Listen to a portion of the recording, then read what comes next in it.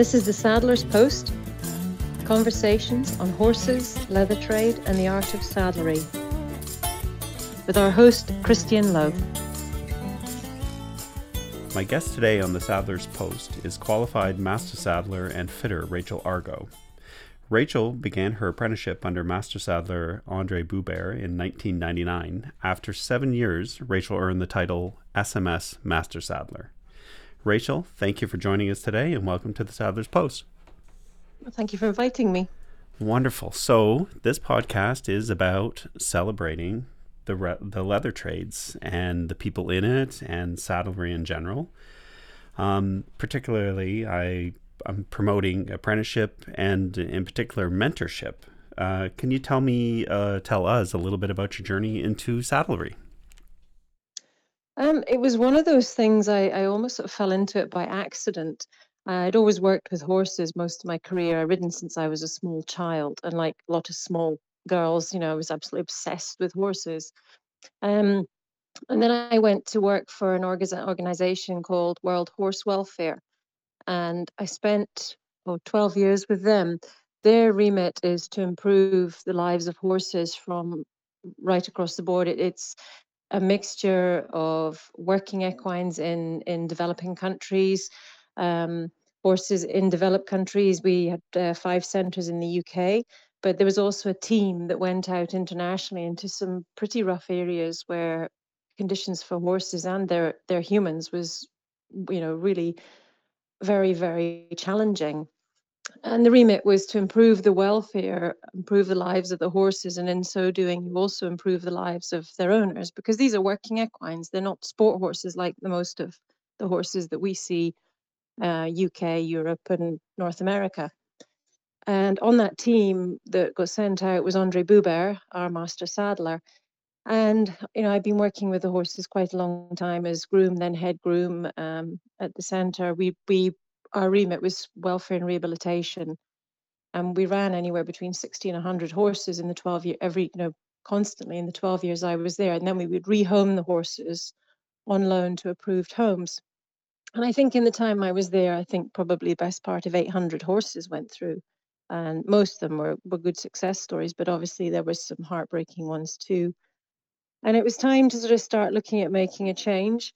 And I was fortunate enough I expressed an interest in saddlery, and our director at the time was very pro education, because obviously welfare is the improvements in welfare linked to the improvements in education. So he was very pro education, and I was offered the chance to apprentice with Master Saddler Andre, he was a household cavalry and then Met Police Master Saddler. So I sort of fell into it, and then I carried on. I went to the Saddlery Training Centre in Salisbury with Mark Romain and gained my first formal qualification, which was qualified saddler. Sometime actually it would have been 2003. I think became qualified saddler. In 2006, I actually got the chance to move to Canada, and we upped sticks from Scotland and moved to Canada. And at this point, I was now a qualified saddle fitter as well. And yeah, that was a bit of an eye opener moving from the UK to Canada, I must admit. Yes, I know. It can be a bit of an eye opener when you come from such a horse mad population like Europe, where horses are they're a way of life and a lifestyle. And then sometimes I find when people get to Canada, coming from that background, they sometimes thinks we're a little more advanced than we are. And sometimes Canadians think they're a little more advanced than they actually are. So it's like, okay, let's learn our ABCs first. And then, I find that's the situation with saddlery in North America in general, is that the journey you took, 7 years of training is pretty intense. That's you can become a doctor in that time, right? Yeah, and this is, so I was 4 years from when I started my apprenticeship to becoming a qualified saddler and a qualified saddle fitter.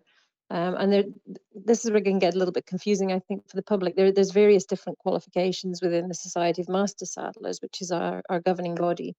So they are actually separate things: a qualified saddler and a qualified saddle fitter. So a saddler, to become a qualified saddler and then a master saddler, involves bridle making, saddle making, repairs, that kind of thing. Saddle fitting was brought in as a separate qualification because traditionally you would apprentice with a master saddler and you would learn saddle fitting at the same time. But then they felt there was a need to bring in a separate qualification that actually qualified you as a saddle fitter. So yeah, 7 years I became master saddler.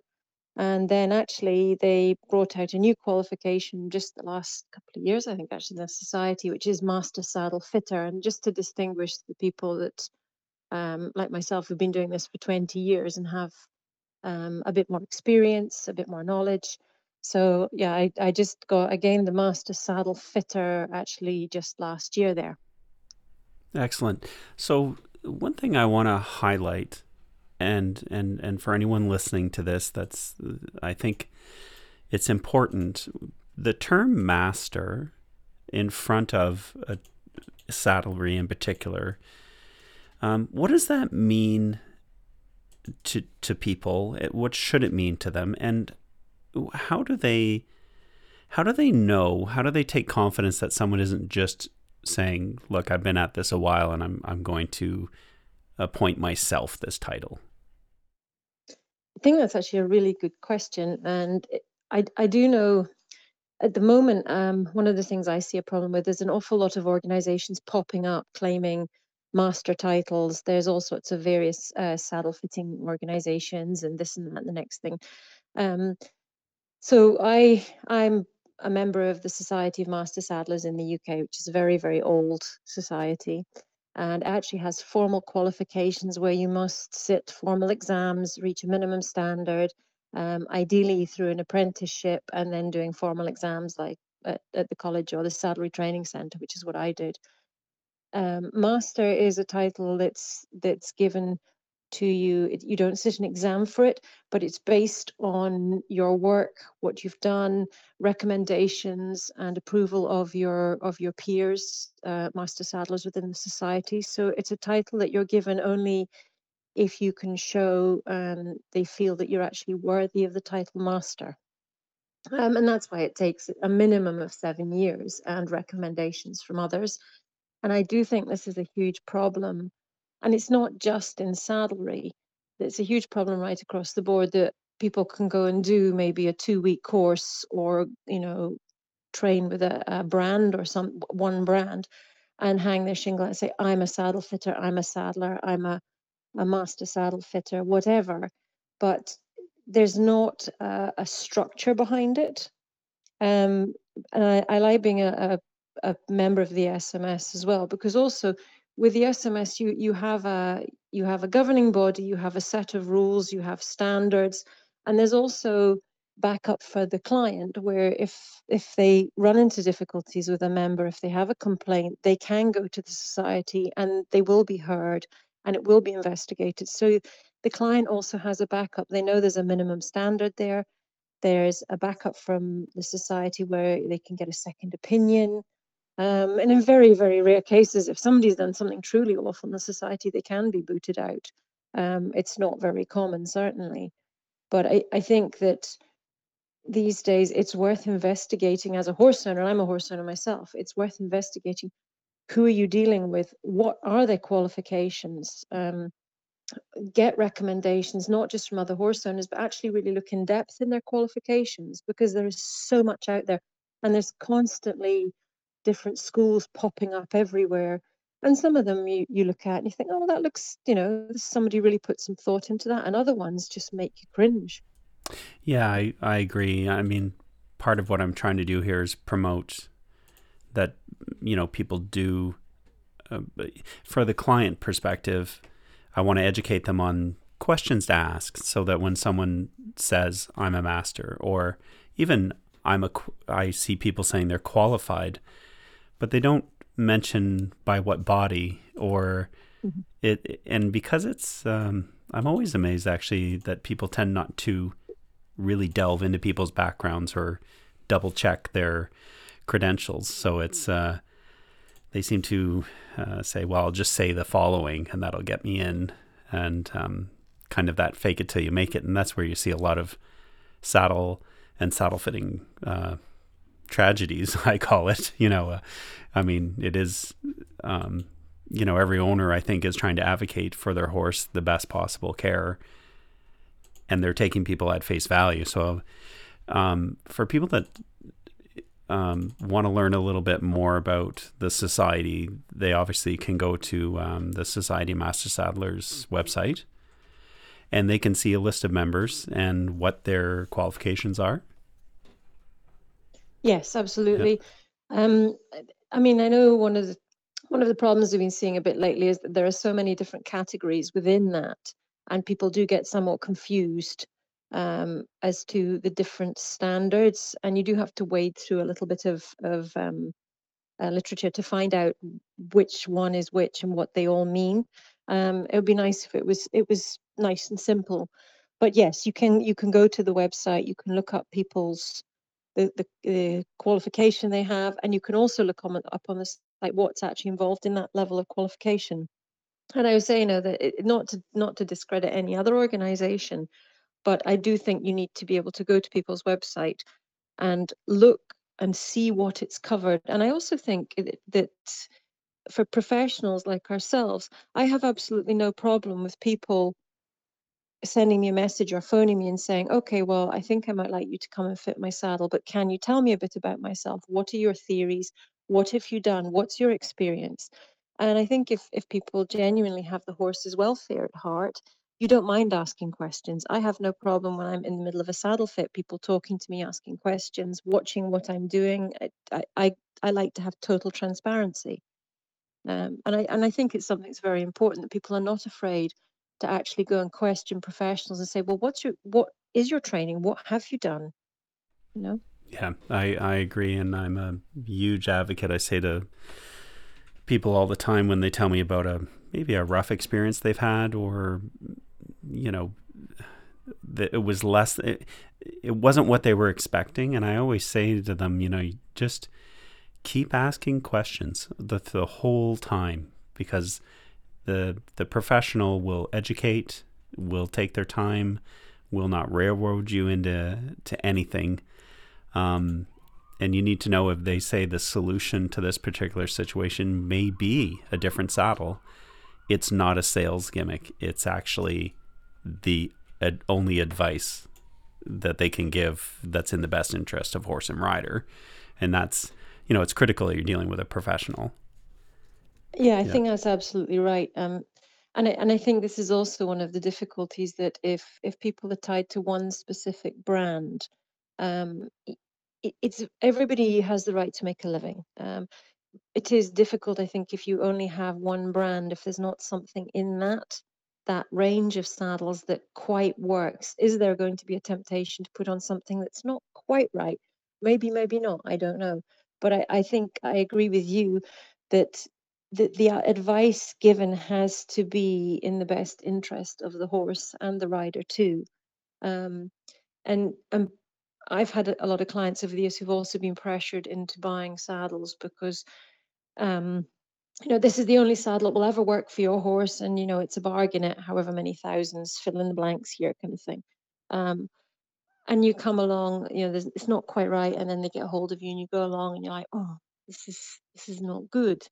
Um, and then for me, is a doubly bad situation, because you've got the welfare of the horse and rider. The horse is suffering, the rider is stressed, um, and then you've also it doesn't shed a good light on the rest on saddlery trade in general.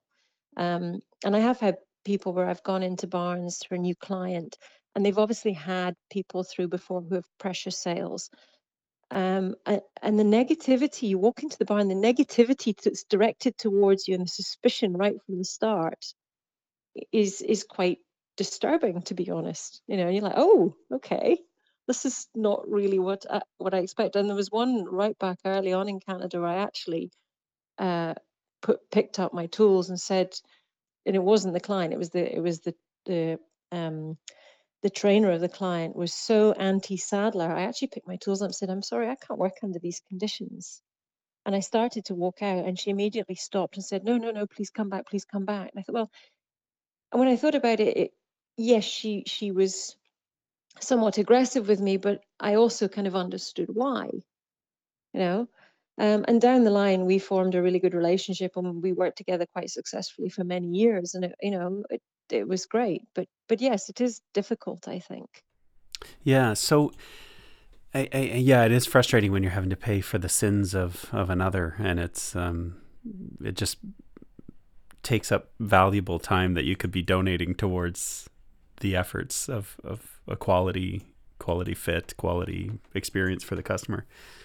So back to the actual apprenticeship, like while you were going through that, I again thinking of someone listening to this, the podcast really catered at people looking for, a peek behind the curtain.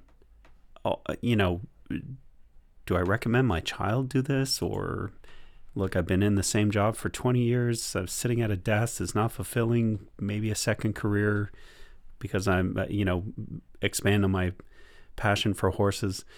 When you're doing that apprenticeship, the business side of it, like, were you confident that you could make a living when you were done? Yes, I was. I mean, things changed a little bit when I went to Canada because, working in the UK is very different. You haven't got the distances involved. And I had to think very carefully about how to do things. And I made mistakes in the beginning in Canada, and I probably still do make mistakes, to be honest. I'm more of a horseman than a businessman, if I'm being really honest. But yes, there is a good living to be made. I think that the danger in the saddlery trade is that we tend to undervalue ourselves. Um, and when you think on the grand scheme of things, how expensive horses are to keep, to pay a saddler, whatever you charge, a couple of $100, whatever you charge for saddle fitting twice a year, is not really an exorbitant cost. It's probably one of the cheaper things that you can do is maintain your saddle fit, um, but potentially can save you thousands in, remedial fees, vets fees, whatever. I do think there is a good living to be made. I think this is where, as a trade, we need to not be in competition with each other as much as we need to bring the trade up, put it in the forefront and say this is critical in your toolkit for your horse's welfare. If the horse's saddle doesn't fit, the rider will not be balanced. The horse will have to compensate for the rider's lack of balance. It will compensate for any areas of discomfort it may feel. It will change its movement. The the stresses will become much greater on certain parts of the horses. And other long term, you're looking at possibly losing years of work off your horse's life, not to mention the pain you're going to cause the horse. And it's also riders. If a rider is constantly sitting unbalanced and crooked, they're also going to end up possibly losing many, many years of riding through physical injury. So I think it's a very, very important aspect. And I do think there is a good living to be made, as long as we're all sensible about how we approach saddlery, and we present a united professional front to our clients. Yeah, I agree. And I do feel there's a good living to be made. And it took me forever to realize to stop undervaluing myself as well. Because you go from, unfortunately, my path into it was, learning on the go. And it was, although I had a master saddler as a mentor, we were still hustling to keep the business side of things going and stuff. And it was simply because just stop, do less, charge more, and concentrate on doing what you do best, right? Um, I I have a question, and I feel, I don't know if you can speak to it, but do you feel it's a trade that is, man, woman? There's no, yeah, I guess you see in the trade a few more men that are actually physically making saddles, but I feel like and then that bridle making, you tend to see more women, but generally that's personal preference. It is man, woman. It doesn't really seem to matter. Like if a young woman's in high school thinking about what to do next, this is a totally acceptable route to take. Yeah, absolutely. I mean, I feel the saddlery trade is very equal opportunity, whether you're male or female. I don't think it makes any difference. I've taught for many, many years at the American Saddlery School, and we have probably more women than men coming through, and a lot of those actually go on to the saddle making course and are producing some absolutely beautiful work. So I think it's one of those things that it requires a lot of, well, as you know, it requires quite a lot of hand strength when you're working with leather constantly. Um, but yes, there's absolutely nothing precluding women from going into the trade at all. And actually, a lot of the master saddlers I know and master saddle fitters, qualified saddlers, some of the best harness makers are women. So yeah, it's absolutely something that I think anybody can consider. Awesome. Yeah, I felt the same way, and I'm glad that you agree. And as far as I had said in a previous podcast, you could plunk me anywhere. If there's horses around, there's probably a demand for saddlery skills or just leather in general. I'm sure when you arrived in Canada, once people understood what you were capable of, and that there's a shortage of qualified slash experienced leather people, so you could hit the ground running fairly quickly. Yes, and I also agree with that. I think you can pretty much go anywhere, and you can, if you have those skills in leather work, whether it's horses or whether it's something else. So my project just the last couple of weeks was reseating motorcycle seats for a trike. I do a lot of work for dogs as well. I've even done draft harness for a Bouvier in Canada.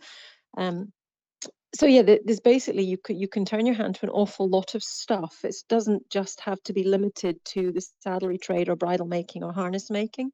You can pretty much turn it to anything. So you might start off as a saddler, but you could diversify and go into other things. And the guy I did the motorcycle seats for was, oh, well, we need to let people know that you're doing bike seats. I was like, okay, no, I think I'm okay. I don't mind doing the odd one, but obviously there is a market there. And you see some of these guys going on and making amazing saddlebags for bikes, all sorts of really interesting projects. Yeah, nice. I agree. There's so sometimes when I step outside of saddlery, it's refreshing because it's a little bit of an adventure. Like, oh, I turn my hand to that and see. But um, yeah, always the response is, I'm going to tell everybody. I'm like, please don't. It's already a long enough week, and I've had my kind of sorbet here. Now it's back to what I'm passionate about. And in North America, for someone to do, and I know we have a handful that have go to the American school. This is again kind of circling back to the society. Do you strongly recommend that someone starting their career that they stay focused on learning the basics from the right starting point rather than, say, jumping into a brand saying, hey, look, we'll train you, don't worry about it?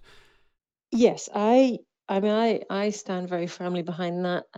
That I think you need to have a good working knowledge of the horse, of the rider, of the biomechanics, how the horse and the rider function together, the knowledge of saddle structure, saddle design, saddle construction, the materials used, um, bridle fitting.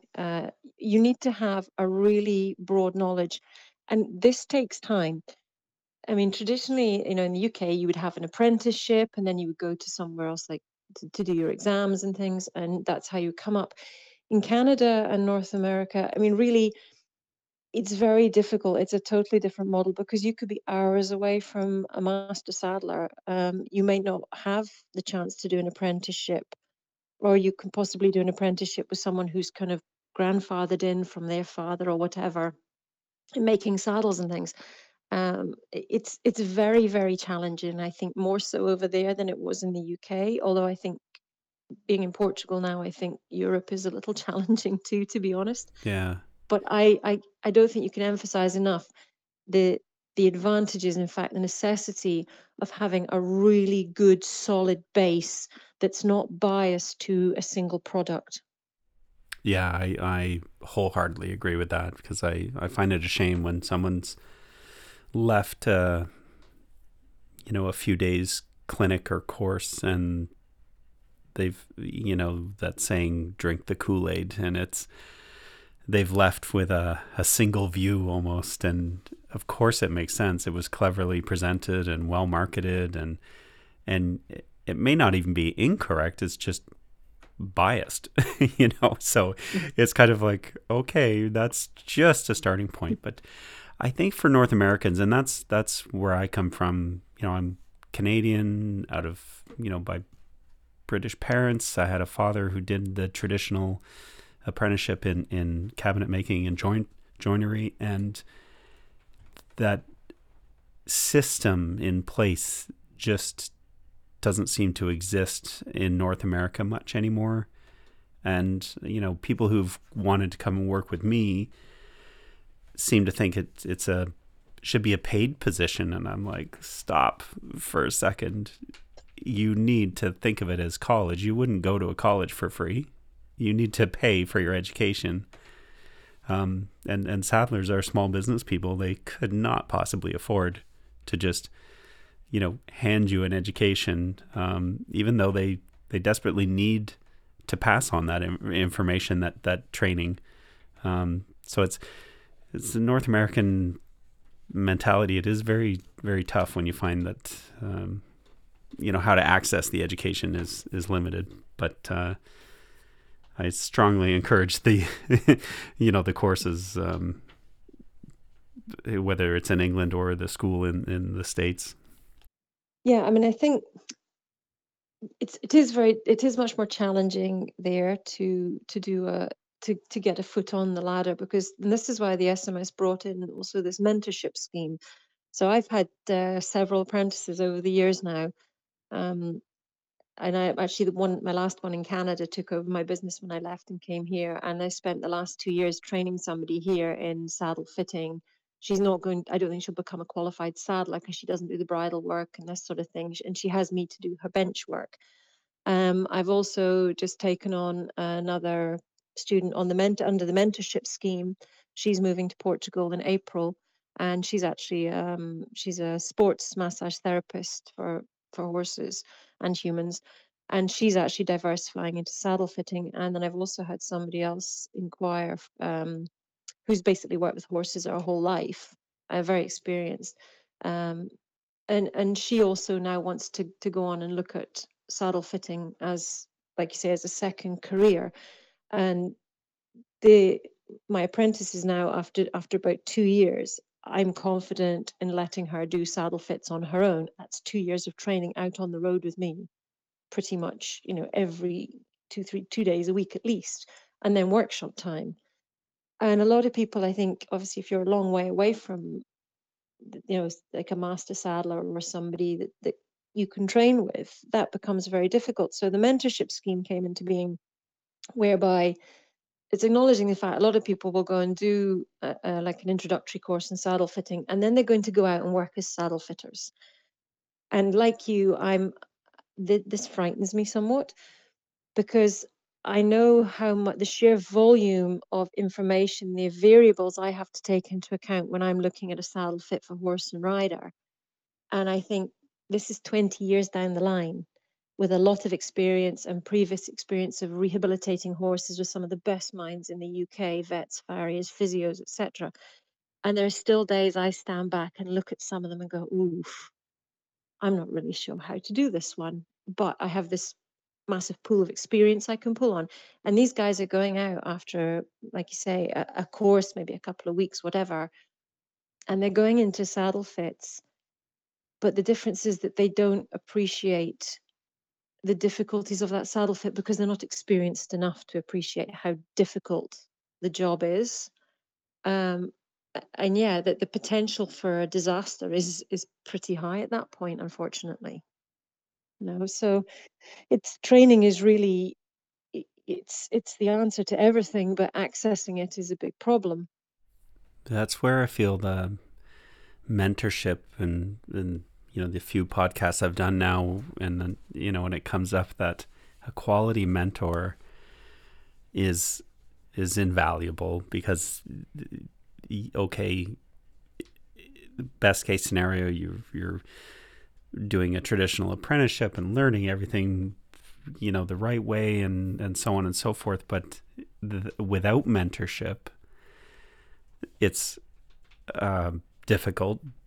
But I almost put a higher price on that, someone that you can call or shadow. Or when I started, I used all the free time I had, sold everything that wasn't bolted down to go and fly to England and shadow a master saddler and understand all the things, and just get, and that was just getting my feet wet. But it's the mentorship. It's someone to email or call, and even if it's to just say, here's the autopsy on something that just happened, I need to make sure it doesn't happen again. So it's usually you'd think it's, usually most people are quite happy to mentor someone. I think apprenticeship can scare people a little bit, and as far as offering an apprenticeship, but I think mentoring someone is very rewarding, I think. Yeah, I agree. And I think it's probably a more practical alternative for most people that want to get into the trade. If you can get in and get an apprenticeship, fantastic. It's the best way to go. But as you say, a lot of people, if you're a small business or you're maybe a one-man band like myself, and you have to make a living, the time you take training an apprenticeship is immense. An apprentice is immense. It really is. And the first year, honestly, really, your apprentice is going to end up costing you money because they take your time. They they waste a lot of leather, to be honest, until they've refined their skills in cutting and edging and all the rest of it. They drop your tools on the floor, they spill your edge stain on your floor, and it's the first year. Really, apprentices cost you quite a lot of money and lost revenue. So I can see why a lot of saddlers are reluctant to go that route.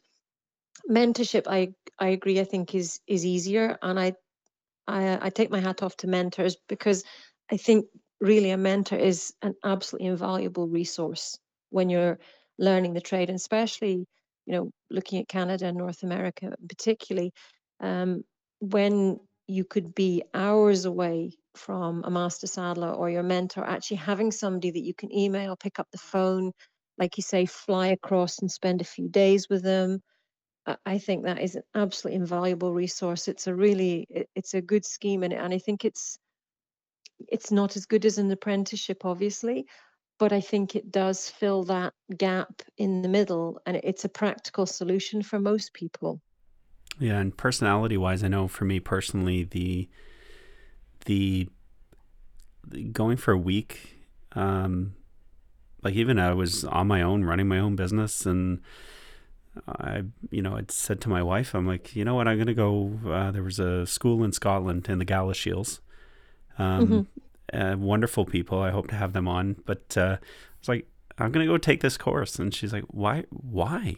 I'm like, I guarantee I'll get something out of it. And, to me, it this is just a never ending journey, like the education and actually going and learning from someone that, you know, it's fun to make fun of them a little bit, take take the Mickey a little bit, but when they're talking about making their own thread and doing things like just in a time gone by, and now I'm just like, Oh, tell me more, Granddad. Like it is a little bit. It's to me interesting because it's from a time when there would have been thousands of working saddlers, or many kitting out cavalry, and sending orders to off to far flung places, and it just would have been an amazing time where the skill density of skills would have been just incredible.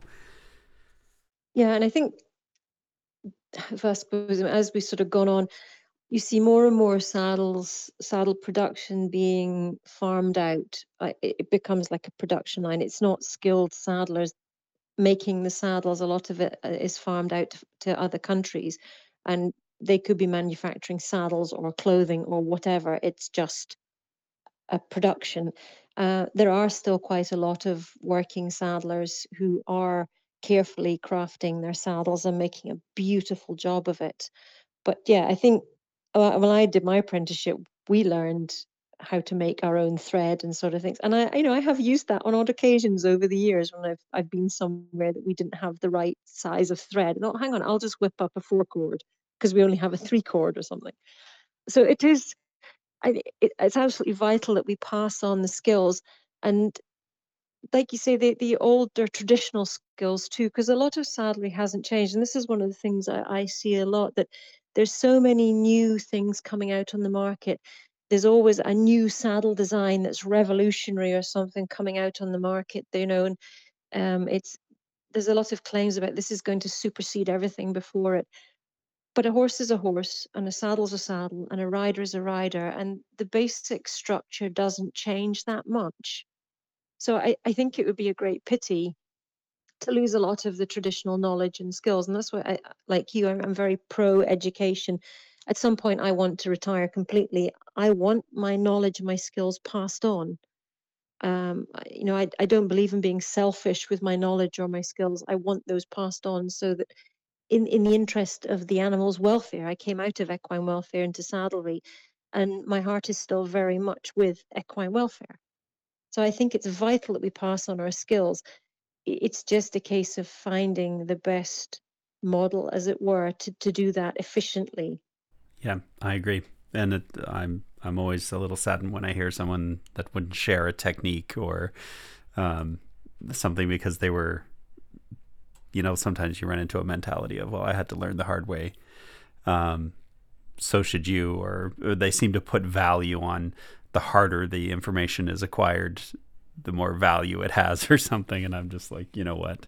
Just if you need to know something, I throw it out there all the time to people. Just ask. Um, Mhm. so I'm curious, of all the places that you've lived and worked, do you find there's differences in mentality towards what you do, or to the horses, or to like in Canada, do we typically do something that's uncharacteristic of anywhere else you've been? I would say yes. The mentality varies quite significantly country to country. Um, in Canada, and actually Portugal is a little bit similar. There was when I got to Nova Scotia, there was a certain amount of um, well, what's saddle fitting and why do we need to do it? And even after 15 years, I would still get the people that would say things to me like, "Oh, I have one of those saddles," and I get this here too. You know the ones, they fit everything I put them on. And it's one of those where I'm kind of like, okay, right, just take a breath and be diplomatic. You're a professional. And you know, I mean, unfortunately, I'm one of these people that everything goes across my face. So even if I school my thoughts and I don't blurt them out of my mouth, my face is still saying basically what my words aren't. But then I say, well, actually, no, I don't know those saddles because they don't exist. Those saddles do not exist. They only exist in your mind. And the reason they exist in your mind is because you're not educated enough, or aware enough of your horses to realize that what you're doing is actually causing them pain and damage. Yep. And it doesn't make you terribly popular, but I've never really gone for the popular vote. But yes, there is, and here as well, they've never had saddle fitters particularly here. There's people sort of come in from other countries and done a bit. And there's some amazing saddle makers, but saddle fitting wise, um, I would say here is probably a little similar to Canada. It wasn't unusual in the beginning there to go out and find people riding in broken trees, twisted trees, horses with really sore backs, riders with sore backs because their saddles were crooked or they didn't fit properly or whatever. An awful lot of um, myth isn't the right word, but it's there's a lot of I'm not really find the word that people have ideas that actually are very outdated and very incorrect, but they don't want to let go of them because that's what's been passed on. Well, my instructor told me, or my friend told me, and there's so many, I'll say, myths or urban legends about saddle fitting and what it should be. And there's some good knowledge out there, but there's an awful lot of very incorrect knowledge. And unfortunately, you'd think with the internet things would be getting better, but I'm not sure it's not getting worse because there's so much information out there. Yeah, I did But certainly, an experiment one time, and I had a young person I was going to hire, and I said, "Do me a favor. I'm going to pay you. Go on the internet for 2 days. Just research. Then do a little presentation to me on saddlery, saddle fitting, whatever." And the amount of misinformation that she was able to dig up, and just through a naive new eye, she was reading it all as if it was gospel. And I'm like, oh my goodness, I had no idea. I expected her to come back with, a bit of shock of, you know, there's a lot of misinformation out there. But no, it was marketed so well that it was like, you know, people writing articles, and now we have people doing YouTube tutorials and things on, let me tell you how a saddle fits. And I'm thinking, there's, a billion variables that go into, you can't just hand someone, a sports car without teaching them how to, the apex of a curve, type of thing. I think in England too, if you, or Scotland, Britain, that I think in particular there they see saddle fitting more proactively. And in North America, I only ever see it as a reaction. Like, oh my God, I need my saddle fitted. And I always say, yeah, probably about 3 months ago, because by the time you're recognizing the issue, it probably has been going on for some time. Do you agree or disagree? oh, I absolutely agree because I think back to when I was a child, which is quite a long time ago. I mean, we were having our saddle fitted, so going back 40 plus years, we had our saddles fitted every year by a saddle fitter. I mean, that's going back quite a long time. I remember my all my ponies. That was one of the things you did, and it's always been something. When you bought a saddle, you got your saddle fitted, and that's why I think I was so surprised when I went to Canada because I really didn't appreciate how different the mentality was or how far behind Canada was in that sort of field of saddlery and things. Um, so something that we'd always just accepted that that's what you did as part of having a horse. Suddenly you're faced with, well, why would we bother? And I do agree we were much more proactive and a little bit the same here. People tend not to call like yourself or myself in until they have a, a significant problem, and quite often, as you say, the problem's gone way down the line. It's not, they didn't call you at the first sign of the horse being tense when the saddle was brought towards it.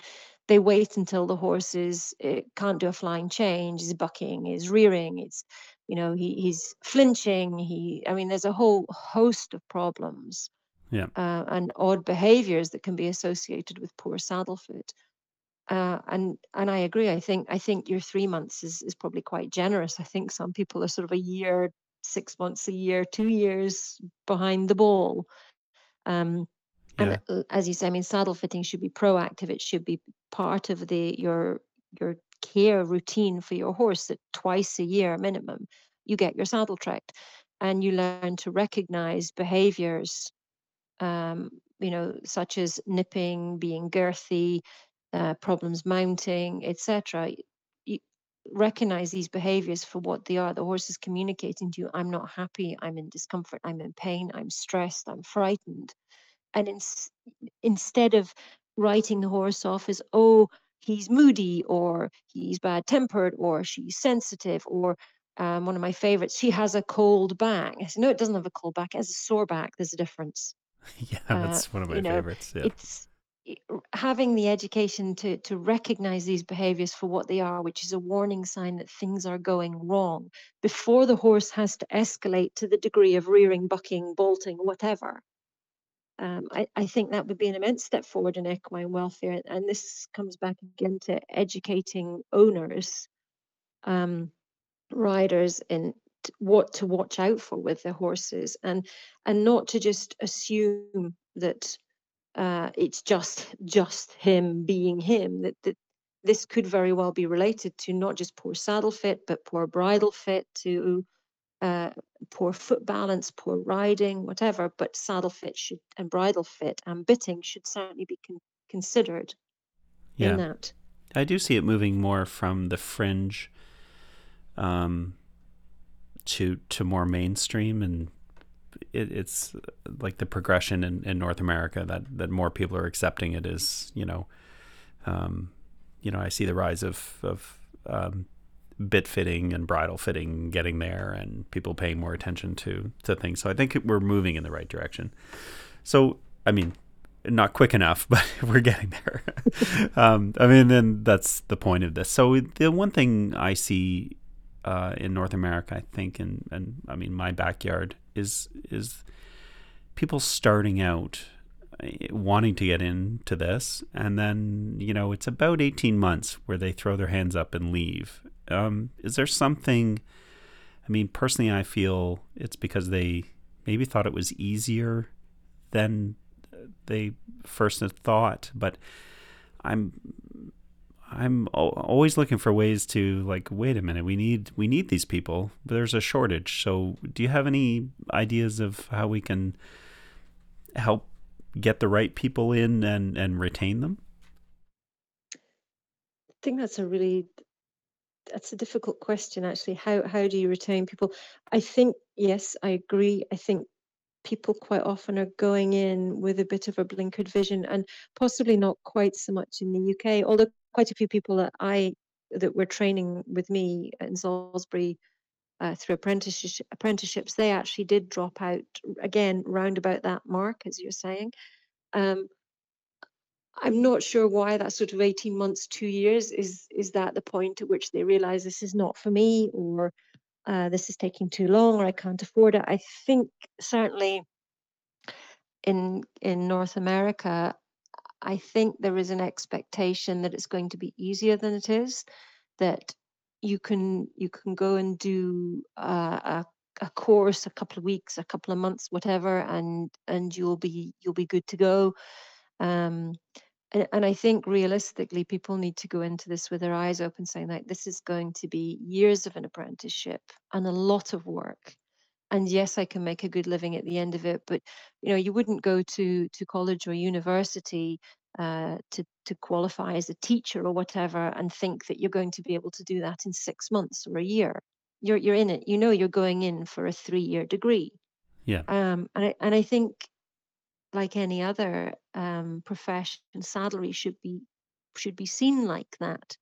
Um, I think also it's I mean, I love what I do. I really do. And I'm really glad I have mentees and apprentices coming up. I'm glad, they're sort of following on and they've stuck with it and stayed in the business and things. Um, I think sometimes I can't help wondering if they leave because they get a bit of a taste of how challenging it can be. Because, we all love our horses and we want the best for our horses. But unfortunately, with that comes um, quite often quite a degree of stress from the owner when things aren't going right. And what I do see uh, is that the saddle is, because you can see the saddle, it's something tangible. It often gets the blame. for causing the problems in the horse, when quite often there's another underlying cause, like arthritis in the front leg or in the hocks or something like that.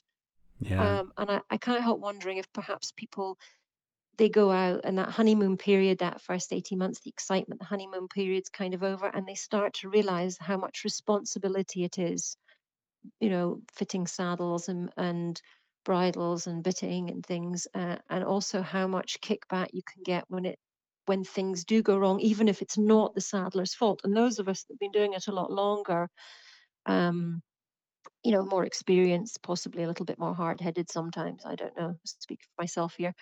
um, you can take it, but I'm not sure it doesn't put people off in the beginning. They're just getting to that point. They're just beginning to build their confidence, and I think sometimes they can get knocked back quite badly. Yeah, I agree. And I think it's sometimes when you're, especially dealing with saddles that are asymmetrical, like, oh, my saddle's constantly going to one side. And you think as a saddler, you tend to, oh, I'm going to do the following things to get it to stay in the middle of the horse, when you realize, no, no, no, no, no. Like, let's Mm. examine root causes and things like that. And it's sometimes, and clients desperately want it to be come on, I'll write a check, fix it, and leave. You just think, no, Mhm. no, no, it's not that simple. And it's the long journey. But I always see that, and I reach out to people sometimes and just say, when you're feeling down, when you're, especially in North America, where there's sometimes 4-hour drives between appointments, you're just like, Mhm. let me, just call me, if you need to be talked off, talked down. Um, so we've come to a close here, because I know that you and I can talk about it for 10 hours straight, but I'm not sure our Mhm. listeners will. Absolutely. We just want to whet their appetite. Um, so for the future, I mean, do you feel we're moving in the right direction? Do you feel positive about the future of the industry, saddle fitting and saddlery? I mean, saddle makers. Yes, I do. I think that, yeah, there's quite a lot of twists and turns and bumps along the way. As you say, I think, the there is a more of an awareness. I know by the time I left Nova Scotia 2 years ago, I saw a huge difference from when I first arrived to when I left. The awareness, the saddle fitting, bridle fitting, bitting, etc. Um, I saw a general improvement in the 15 years I was there, which is really encouraging, and I was really pleased to leave that to Emily. And I know she's going to have her own pitfalls and bumps along the road as well, but she's well equipped to deal with them. And I think it is an easier place to work now than it was when I first went there. Here in Portugal, I'm feel like I've kind of stepped back a little bit to the beginning, but we're building up some clients here. It's a little more challenging here. Definitely, it's like going back to the beginning and all over again. But we've done it once, I can do it again. And I mean, my idea is I actually would like to start a saddlery training school and run courses here with you know the SMS if possible. It would be very nice to have a saddlery school here, sort of based on the same model as a North American saddlery school, so there is a structured training, and there is an opportunity for people to come into the trade with structured training, with a chance to go and do formal exams and qualify and set this at least a minimum standard. And as you say, I think we keep learning and developing. And I love being able to talk to my colleagues in the UK, in Canada, in the States, and discuss difficult saddle fits or whatever. I think it's fantastic to have colleagues and mentors. Um, yeah, I do feel quite optimistic about the future. I think things are going to get better. I hope more people come into the trade, and I hope that we can keep them in the trade. I think it's very, very important. And I think education of owners is one of those things, is that, we see horses and riders for a very, very small window. Maybe we see them for an hour and a half to 2 hours twice a year. That's a very small window in the grand scheme of things. We can't be expected to fix every problem they have in 4 hours a year. I mean, if you think about it like that, it's completely unrealistic. And I think educating owners and riders is actually going to be very, very important in the long haul to encourage people not to just come into the saddlery trade, but to stay in the saddlery trade. And it's something else I would like to do is run courses for owners so they have a better understanding of what is reasonable to expect from a saddle fitter or I, a bridle fitter. I absolutely And like you love said, that. not Yeah. just, oh, the saddle's going crooked, the saddler needs to fix it. It's like, yes, but it's on your horse is on three legs. This is a veterinary matter. This is not a saddlery matter. And I think I have a really good rapport with my vet and an osteo and various therapists here, and the same in Canada. And I think when we can not just saddlers all talk together, but I think if we can talk together, the therapists, the vets, the farriers, the saddlers, if we all talk together as part of a multidisciplinary team, and we can all educate the owner, then it becomes much easier on all of us. And I think the chances of keeping good people in the trade are much, much higher. But yeah, I'm cautiously optimistic for the future, I must admit. Excellent. And on that note as well, like people thinking about getting into the trade, I kind of stopped riding to do it, so that 4 hours you were spending at the barn or whatever went into.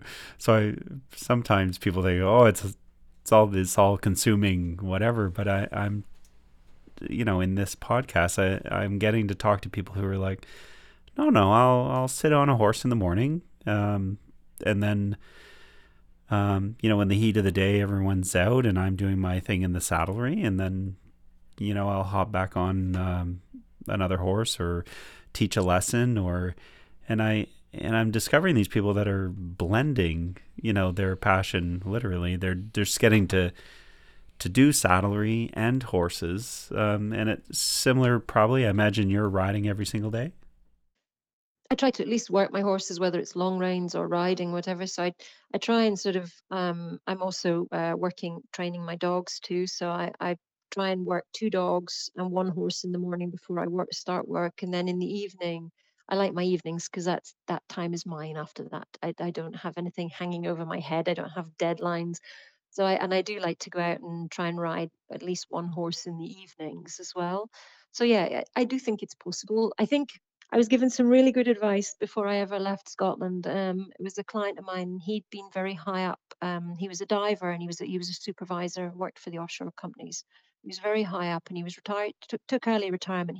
He'd made a very good living. He was a very astute guy. And he said to me, piece of advice I'm going to give you before you go to Canada, make sure you schedule, when you do your business plan, make sure you schedule in your time off and you stick to it. Because if you don't schedule in your time off and stick to it, and I mean stick to it, don't take calls, etc., you will burn out in the first year. And he was absolutely right. And I did listen, but I also did make the mistake of taking calls when I shouldn't have. And we're all a little guilty of taking a call at 8 o'clock at night or 7 o'clock in the morning or on a Sunday. And now I have a rule that after 6 o'clock at night, I don't take business calls. I don't do messages. I don't I don't work weekends as odd occasions, but I generally don't work weekends and I don't start work before a certain time in the morning because this is my time to work my dogs, work my horses, and find a balance between my private life and a working life. And I think if you don't have that balance, as he said, the best piece of advice, you will burn out and then you won't stay in the trade. Yeah. But I do think there is a balance now, and you're going to help all these other people ride their horses. And I have my Spanish horse and my Portuguese horses stood outside in the fields there. If I can't go and ride them and enjoy them as well, then what's the point? It's just a lot of money going down the drain, Yeah. as much as I love having them. Oh yeah.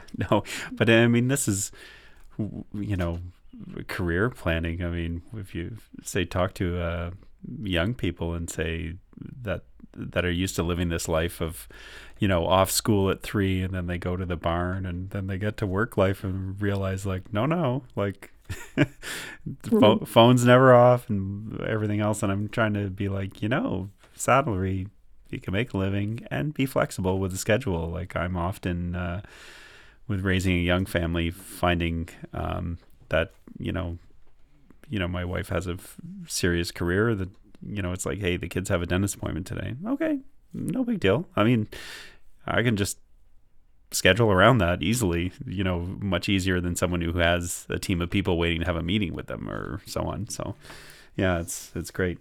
Well, thanks very much. I think we'll end it at that, but hopefully in the future you come back on, because I think people will find you really fascinating to listen to. Well, thank you for inviting me. It's always a pleasure to talk to you. I really enjoy talking to other colleagues in the profession. So it's and it's something obviously we both are very, very passionate about, and about sharing our knowledge. And I think that's fantastic. So it's a pleasure. So anytime. Excellent. Super. All right.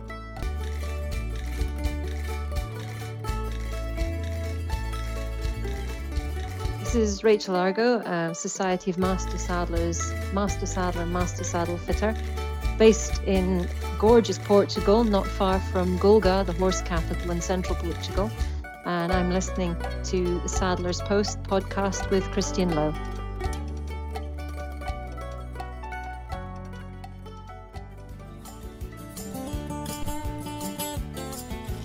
This has been the Saddler's Post with Christian Lowe. Thank you for listening. The Saddler's Post is sponsored by Christian Lowe Leather Care.